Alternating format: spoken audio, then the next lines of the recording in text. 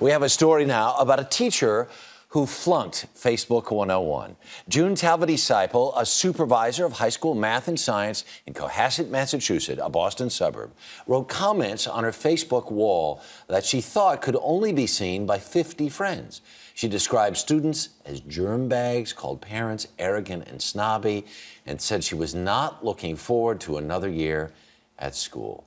After some parents read that, the superintendent asked her to resign, and joining us now exclusively is the now unemployed June Talvedi-Seipel. Good morning. Good morning. How are you? Such an interesting story, because you think you're in the absolute privacy of this group of, what, several dozen friends, right? Yeah, it was about 50 friends and family members. Yeah. Mm-hmm. And if you view the things that you said in context, right, they're far less incendiary, from my perspective. Thank you. Right? I appreciate that. Right. Because, for instance, you're talking about the kids being germ bags. You had gotten sick how many times that school year? I was sick most of the school year. Right. I even ended the school year with pneumonia. Mm-hmm. So you'd been on repeated medications and everything else. And so in this particular case, you're referring to the students as? Germ bags. But, it was a joke. Right. My gosh. So, and then you go on to say, now I remember why I stopped teaching. They're all, because they are. You go into a school, it's like kennel cough. Right. Everybody That's is sick at one time or That's another. Right. Other comments you made, though, were about the parents, and that was something about a conflict going on in the school, right? Right. Actually, the school district has been going through a lot of turmoil, and there's been a lot of conflict between the teachers union and the administration and the school committee and the community in general. Right. Yeah. And so then that ends up.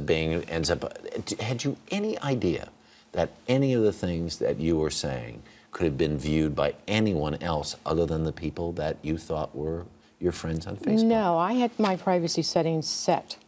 And I know that that's the case because of a conversation that my students had about, gee, Dr. Seipel has a face page. That's great. Let's go look at it. And another student say, no, you can't. It's all blocked out. Right. And Facebook made changes to their privacy policy. And I just recently looked up to see how that could have happened. And it turns out when they made that, they default things to being open. Right. You have to opt out of that. Yeah.